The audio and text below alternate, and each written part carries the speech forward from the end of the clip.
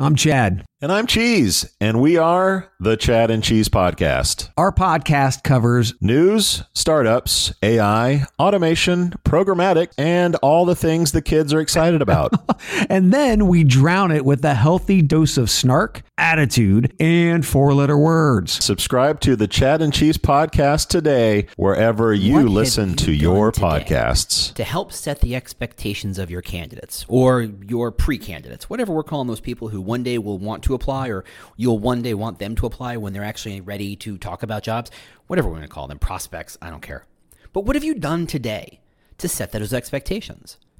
Now, that's not a random question. It's not a crazy question because in a lot of ways, setting expectations is exactly what your job as an employer brand professional is really all about. You are expected to help people understand what it's like to be there, to set expectations. Now, for a long, long time, we expected recruiters to set those expectations, and they would do that by phone screening candidates and asking them things like, the salary is X to Y. Are you comfortable with that? Are you comfortable with wearing a suit every day? Are you comfortable traveling? Are you comfortable lifting heavy things? Are you comfortable in collaborative environments? Are you comfortable working all day without a lot of communication from leadership, et cetera, et cetera? But that's shifted quite a bit, right? That's shifted a lot. Recruiters right now are checking a couple of boxes, but really what they're trying to do is look for matches. When they're doing their job really, really well, what they're trying to do is understand the job and the manager and the hiring manager and the culture and what the job really entails, and then matching it to someone who fits that idea, right? It's not a game of like equals like, it's so much as it is, look, we generally are very sharky. We need someone who is comfortable in a sharky environment. We're generally very consensus driven. We need someone who can be comfortable in a consensus driven space, right? That's what they're doing. They're looking for those matches so that when they bring the candidate up to the hiring manager really can nail down what's going on, right? So that means the expectation game lands firmly on your shoulders. So when I say expectations, what do I mean? I mean very simply that candidates and prospects and really anybody who would ever want a job anywhere in the universe, let's be fair, all they want is one thing. It's not money, it's not fame, it's not power, that's just me. It's just to have a sense of what it's like to work there, right? No matter how much we've changed in the last 20 years, no matter how much we've embraced employer brand in the last 5, 10, 20 years, no matter how much we think we've moved things forward, when you get right down to it, there's not a lot of information out there about your jobs and your company and what it's really like to work there. Mostly because people are nervous about sharing that information. They're worried that lawyers or HR will come in and say, "Why did you say that?" And always in that tone of voice, right? So they tend to kind of keep quiet. We all know plenty of stories of people who said something on social media and got them fired. So consequently, we all know, hey, you better think twice and a third time, maybe not, if not a fourth time, about sharing that information online. Yes, you've got rating sites and Glassdoor and all that good stuff to kind of share that, but they share it in such a kind of looking at the world through a drinking straw kind of world, the kind of mentality. Here's a pro, here's a con, your advice to management? What do I care as a candidate what your advice to management is? I mean, I guess I can read between the lines, but you're making me still do a lot of work to understand what is it like to work there. To be fair, candidates are desperate, and I use that word judiciously. They are desperate to have a sense of what it's like to work there. Your job is to give them that while setting those expectations, because explaining what it's like to work somewhere and setting those expectations are one and the same. And that's why really what you're doing all day is playing the expectations game. And that's what we're going to talk about today when we get back. Welcome to the Talent Cast, the world's most caffeinated employer brand podcast. I'm your host, James Ellis. And I've been doing employer brand for years now, and I absolutely love the industry. I love how it's growing. I love how it's changing. And I've tried to do my part to elevate the concept, to get everybody to understand the power employer brand can have in hiring, attracting, and retaining talent. So we try to really focus on driving home the idea that this is a calling and a craft. It's a lot of getting your hands dirty, but it's also a lot of big strategic thinking. And that's where we kind of live, that kind of Venn diagram, the intersection between those, the big ideas, and the getting the details right. So we talk a lot about employer brand and how to do it right and how to think about it and how to look at your problems in a whole new way. Ready to rock? 1, 2, 3, let's go. Hey, how you doing? James Ellis here. Playing with a microphone. Sound good? Sound okay? Thanks so much. Really, housekeeping is sign up for the newsletter if you want a weekly update on what's going on in the employer brand world. There you go, employerbrand.news. It's in the show notes. There you go. Anyway, setting expectations, right? Candidates want to know what it's like. There's still so little information out there. When they Google what's it like to work at company X, they're getting very, very, very, very limited information. I mean, think of the amount of information about a TV show like The Mandalorian, which, yes, I did. I watched it. I'm a nerd. What do you give me a break? It's 8 episodes. Not one of them is more than 41 minutes. Some of them are as little as 32 minutes. So you're talking about really 5 hours of information, 5 hours of a TV show with limited people in it. It's not even a cast of thousands. It's not like the Avengers, the last episode of the Avengers when 4,000 people show up in the last 10 minutes. There's a limited number of people in this movie. It's a movie or a TV show set in a very niche part of a universe. It's teeny. And yet if you go to Wikipedia, if you go to Twitter, if you go online and you ask questions, there is a huge community. Reddit alone, huge community talking about what did this character mean when they said this and what happened here and how does this tie into this other thing. And at the end of it, there's a reveal about a sword that I had no idea that meant anything. And everybody's like, oh my God, it's the thing. Yay. And there is so much information.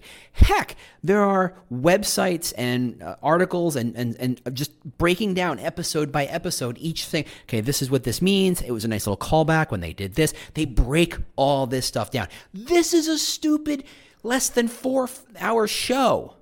5-hour show. This is a simple thing.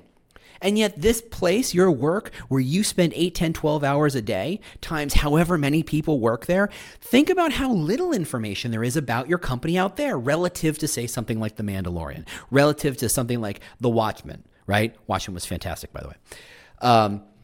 There's very little information. I mean, you think, okay, yeah, I have a website, and yeah, I've got a Twitter account, and yeah, we post some stuff on Facebook and LinkedIn, and hey, there's Google review or Google and Glassdoor and ratings, and hey, we got a couple of videos. Good, I've given everybody all the information they need, and the truth is, you've given them almost nothing, right? Unless you've given them a half-hour movie on what the HR team really does all day and how they approach the world, you haven't told an HR candidate what it's really like to work there.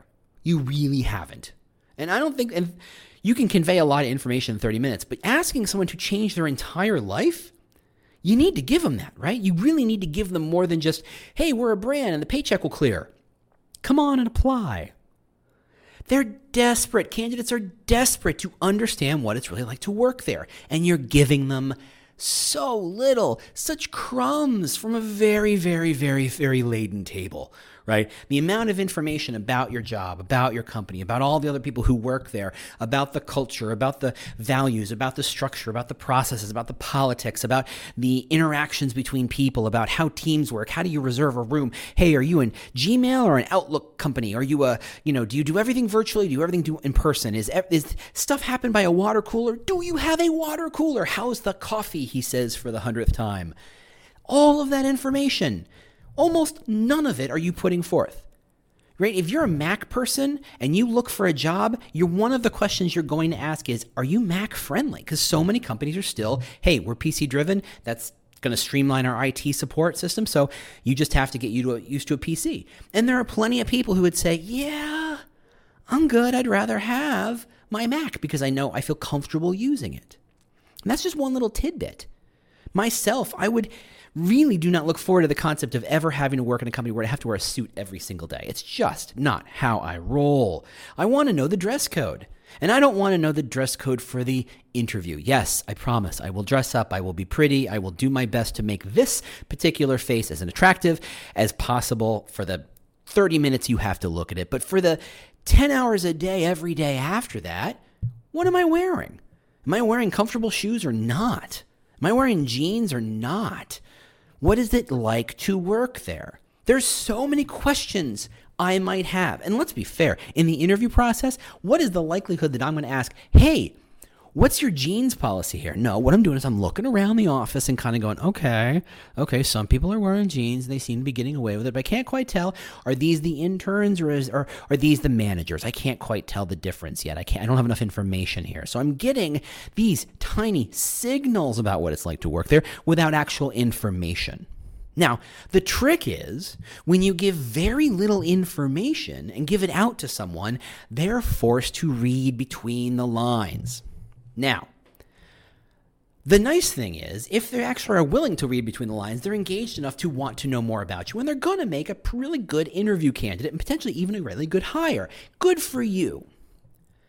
The problem is, if you're asking people to make choices based on limited information between, with reading between the lines sort of thing, what they're trying to do is project questions they have about what they see as their own way of working into your model, which is of limited information, and trying to guess, what's it going to be like?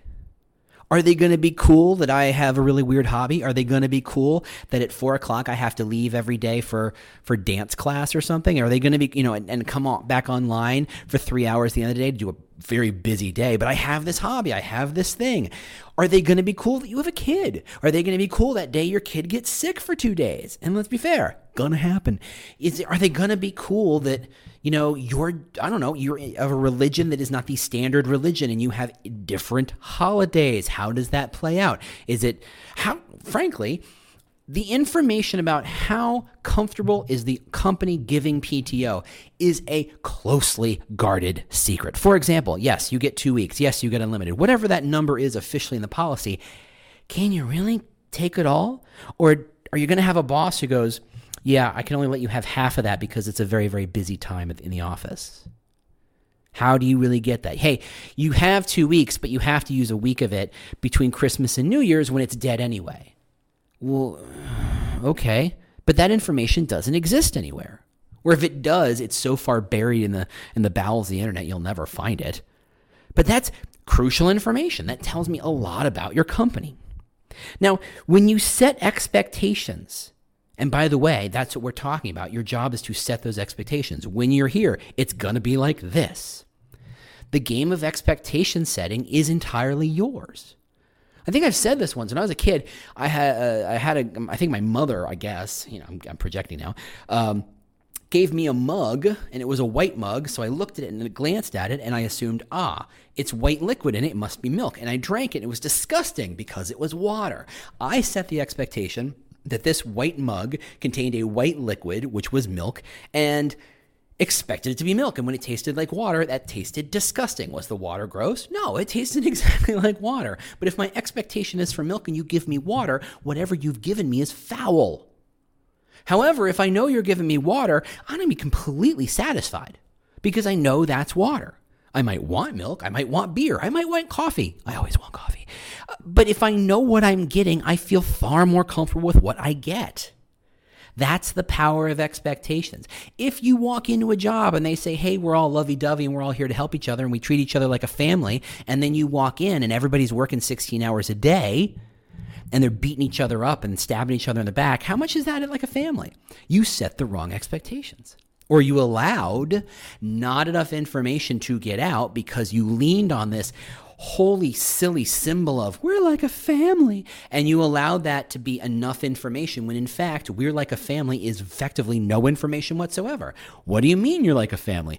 Do you mean you're all codependent and weird? Do you mean that you're all in it together and your go team? Do you mean that there's that one cousin no one likes to talk to, but you can't get rid of them because they're your cousin? Or does it mean that's just the thing we say to say we're generally pretty nice until we fire your ass? All 4 of those things could be true. And frankly, I could come up with 10 more different ways what we're like a family means.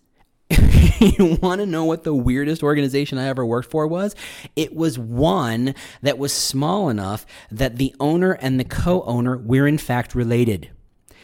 That's a family business. And trust me, there is no communication. There's no getting into that. Saying we're like a family effectively means you will have no say whatsoever because dad's in charge. And whatever dad says goes. And dad's brother may have kind of an influencing factor, but ultimately you don't matter because you're just the kid. There's a 5th way we're like a family. That's a 5th different interpretation of the concept of we're like a family. And if you just lean on these symbols like we're like a family, or we're very open, bring your whole self to work, and all the other kind of glad, handy, BS, bullshit, kind of nice things to say we say about companies and we allow ourselves to say about the companies because it's safe, leave these huge gaps of reality that we are not addressing, right? If you say we're super collaborative, okay, what does that mean? We talked about the concept of an edge before, I think a year ago. We talked about this idea that if you're positioned to be all about your value is collaboration, we value the smartest idea wins, but really when we do it together, we do it better, right? That kind of concept is a great value to hold. And I know plenty of companies I've worked with and worked for companies that hold exactly that value. And how true is it? Is it always true? Is it true to the bitter end? Or is it true when it serves everybody's purposes, but some point, some highly paid VP is going to say, no, we're doing it this way. And it may not be the best idea, but because they're the highest paid VP, their way is the highway. It's their way or the highway, right? It's they get to run ragged. It's a great value and it works perfectly until it doesn't, at which point we all fall apart. That is an expectation setting process. If you say we're like a family, or we're always collaborative, or we value the best idea wins, that's great. But that is like the first line of a novel you forgot to write, right? It was the best of times, it was the worst of times. Okay, you got me hooked. I'm interested. Let me hear more. No, it was the best of times, it was the worst of times. That's all I got. Thanks so much for playing. I got to go. No, come back. You need to give me more information. You need to give me a lot more information, because saying it was the best of times, it was the worst of times, I can project into that anything, literally anything. I can say this story is going to be, and it will go in a million different directions, and only one of them might be right. In fact, maybe none of them are right. But you didn't do a good job setting expectations. Now, what happens is when you do a good job setting expectations, when you really explain this is what it's like, and to me, when you say this is what it's like means skipping the highfalutin, high-minded conceptual stuff and getting down to, hey, if you're not here by 9 o'clock, people look at you funny. That's a good factoid. I like that. That's a good data point. Interesting. Yes. Hey, we get 3 weeks of vacation and you really were super flexible. You can spend it whenever you want. You just need 2 weeks notice to let people know you're going to be gone. Okay, that's a great factoid. That's super helpful. I'm now forming a very clear understanding of what this company is and how it works. Do you say that? No, you say 3 weeks of vacation and then you walk away, right? If you explain to me that we pay for lunch, oh, okay, that's really nice. That's great. Except it only is for the first 50 people in line. It's usually gone by 12:04. Okay, that's information. That's useful information. It may not be what I want to hear, but it is real information. It's the dirty, nitty-gritty stuff. It's the dirt beneath the company's fingernails of how it gets the job done that paints the picture that I'm desperate to hear. Remember, that's how we started. Candidates are desperate to understand this stuff. If you just hand them the glad handy photos or the super happy photos, God help you, the stock art, or my new bugbear, people who are making photos themselves to look as close to stock art as humanly possible, what are you doing? You're not giving the full picture. Is it always pictures of the picnic? No, unless you go to a picnic every day. Is it always goofy pictures where people are blowing up balloons and filling an office full of balloons? No, unless that's something you do every day. Is that useful information? Is that a data point? Yes. But if you don't want people to assume that is the standard process, you have to fill it in with more information. And that information is what's lacking in so many employer brands. They stick to those fuzzy bunny values. They stick to bring your whole self to work. Oh, so I can show up in my Batman outfit? No. Okay, so not my whole self. So my whole self that's useful to you, but not the Batman outfit. Okay, good to know. That is a line. That is not the same as bring your whole self to work, right? It's nice to say bring your whole self to work. It makes you feel good to say we're open to all points of view and all people and creeds and religions and races and what have you. Everybody come on in. Water's fine. Except the guy in the Batman outfit. Oh, okay, got it. Drawing a line makes claims clear. It provides realism. It provides clarity and contrast to make you understand, what is this company really about? What is it really like to work there? Now, when you meet expectations, the magic thing that happens is that you actually, first off, you'll be in like the top 1% of all companies actually giving enough information that's useful. Simply using the vacation PTO policy example I used earlier. It's like, yes, it's 3 weeks, but, and then all the other details that happen behind the but. By the way, my second marriage, yes, you've now learned a bit about me, was to a therapist who I learned a lot from, not really in contact with anymore on purpose, but one of the most magical things she ever taught me was the concept of the word but, B-U-T. Anything you say before the but is the crap you want people to think. Everything that happens after the but is the real shit. Meaning, or that is to say, the word but actually stands for behold the underlying truth. It was magical when you say, look, this is an amazing place to work. We get unlimited vacation. They serve us lunch, but here it comes. Anything after that is the real information. That's the power. Embrace that idea. Everybody stops before the but. Everybody goes, we have these wonderful things. Look at all this PTO. We have a wonderful office.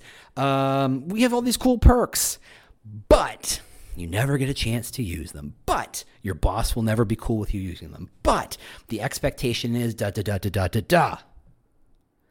That's the brand.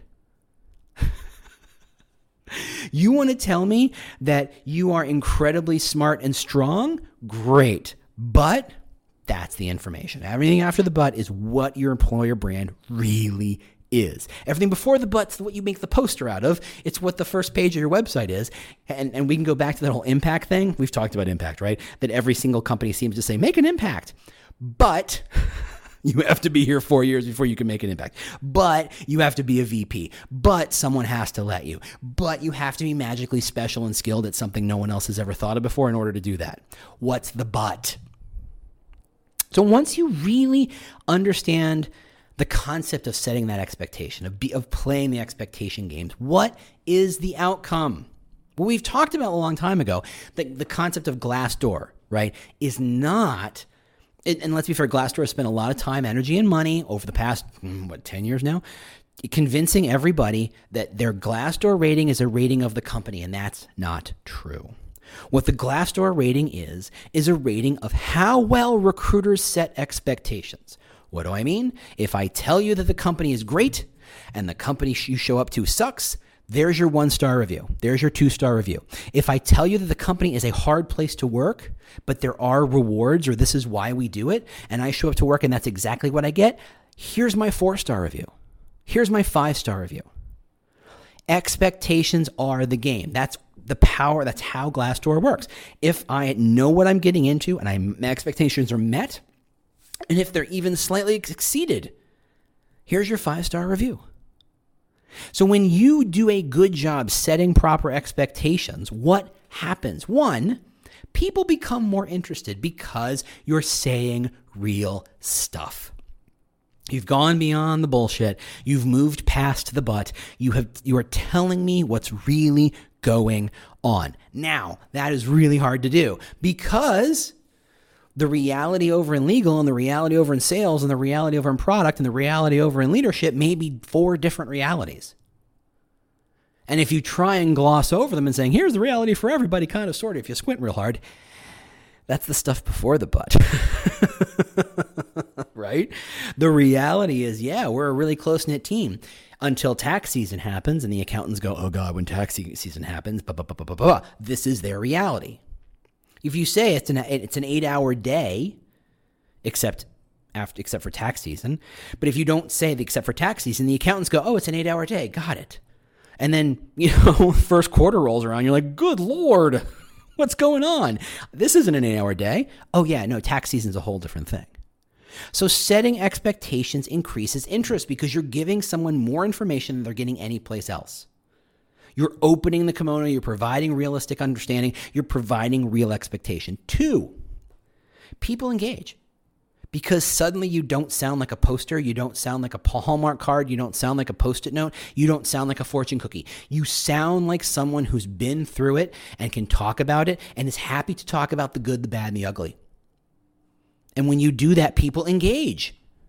People are far more likely to engage, right? You look at books about, how to have, nice little chit chat conversations, and they never say, tell me tell me one wonderful thing in your life, because that's a lot of blah, blah. They say, ask questions that are unusual, ask questions that support a deeper dive conversation. And questions like that are, hey, what's the worst thing that ever happened to you as a kid? You ask someone that, you are about to have a very interesting conversation. If you ask someone, what's the worst part about your job right now? What's the one part of your job you loathe? You're about to have a very interesting conversation. Now, as recruiters and HR or employer brand and talent acquisition type people, we're usually trying to veer away from those conversations as hard as possible. We're trying no, don't have those conversations. It's scary. But this is about setting expectations. If you say, here's the bad, but also temper it with here's the good, people get to make that decision. They feel pretty confident about making that decision. The other part of that is the retention conversation. And usually employer brand people like to tack on increased retention to all their metrics without ever tapping into how that works. Well, this is how it works. If I know it's going to be hard and I've chosen the job that is hard, I'm much more inclined to stick with the job that is hard because I made an informed choice, because my expectations were met, because I expected X, I got X. Great, I will continue with this. I got a little more than X, this is fantastic. I can't wait for whatever happens next year. Your retention increases because people are actually getting what they thought they were going to get, right? And if you don't set expectations, what you're really doing is giving the pablum bull that everybody else seems to give. And like I said, if everybody says, join us to make an impact, are you suggesting that if I join another company, I'm not going to make an impact? Because I think they do offer impacts at pretty much every job if you do your job right. Most of them, that's not 100% true, but it's pretty fair. Most jobs give you an opportunity to make an impact. If you do your job twice as well as what they expected, you've made some sort of impact. You're going to get promoted and they're blah, blah, blah. There you go. Doesn't matter what the job is. I imagine, although I have no information on this, that if you join the post office and you're twice as good at what they do, you're going to make an impact. Maybe you can suggest changes. Maybe you can get promoted. There are ways of making an impact. But if you just stick to the pablum of join us and make an impact, you're going to get nowhere because one, you sound like everybody else. Two, you're not realistic because you're not showing the edge of it, the contrasting side. You're not showing the butt. And I didn't mean for that to become this weird double entendre, but here we are. And what you're really leading to is confusion and frustration. The candidate will go, I can't tell the difference between this company and that company. I can't tell the difference between this pharmaceutical company and this accounting company. I can't tell the difference between this consulting company and this startup because they're all kind of saying the same thing. They all read the Google playbook and they said, we got to say these same things because this is what the audience really cares about. So we'll say it to them and not back it up very strongly and not give contrast and not give edge and not really explain what the but is and anything after that. So consequently, everybody sounds the same regardless of industry. And how am I supposed to make a choice with that? How are you supposed to make a choice with that? How is your candidate supposed to make a choice with that? In a lot of ways, your job is to play the expectations game. Understand what they expect. Understand what your competition is saying. Understand what they're being told by your competitors. Understand what they're being told in articles and all that other stuff, right? And then meet, if not exceed those expectations. Set, meet, and exceed those expectations. That's your job, right? If you tell candidates they're going to hear back from the recruiter in 2 days with further details, you know what you better do? Make sure they hear back in 2 days. If they hear back in 2 days and 1 minute, you've missed your expectations.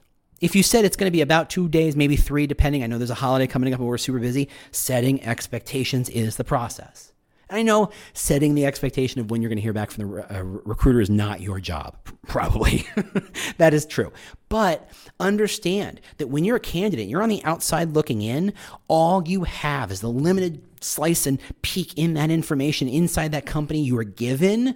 Any information will be magnified. If I tell you I'm going to talk to you in a day and I don't talk to you for a day and a half, you've just broken promises. And now I think everybody in the company is a bunch of lying bastards. And I think everybody likes to lie and everybody breaks promises. Why? Because I had no other interaction with the company but what you did, right? With little information, anything you do to win or lose that conversation, to win or lose that expectation is magnified 10, if not 100 times. This is why expectations are so powerful. Yes, a lot of brand information seeps into them before they even start looking for a job. A lot of brand information seeps into them while they are looking for a job. But no one has made them a promise until the recruiter did, or the hiring manager, or maybe you. So you better make sure that you're setting and meeting, if not exceeding, those expectations. Thanks so much for listening. As always, thanks so much for sharing. Thanks so much for joining the newsletter, for talking, for engaging. Thanks so much for sharing. I'll talk to you next week. Bye-bye. This has been an episode of the Talent Cast, part of the Evergreen Podcast Network. If you'd like to get in touch with me, a couple of ways to do that. Obviously, there's Twitter at The War for Talent. You can go to the podcast website at thetalentcast.com. If you'd like to stay up to date on the news of this industry and what's going on, just go to employerbrand.news and sign up for the email newsletter with lots of news and links to other places. If you just want to connect with me on LinkedIn and just say hello or let's just talk, that's linkedin.com/in/thewarfortalent, or I bet if you just search for James Ellis, I pop up pretty quick. Otherwise, if you have any questions, concerns, considerations, ideas for podcasts, holler at me, let me know what's going on. Thank you if you've shared it. Please share if you haven't. Rate us, review us. I love all that stuff. It really does help kind of keep the message going and get the message out there. Thanks again, and we'll see you next week.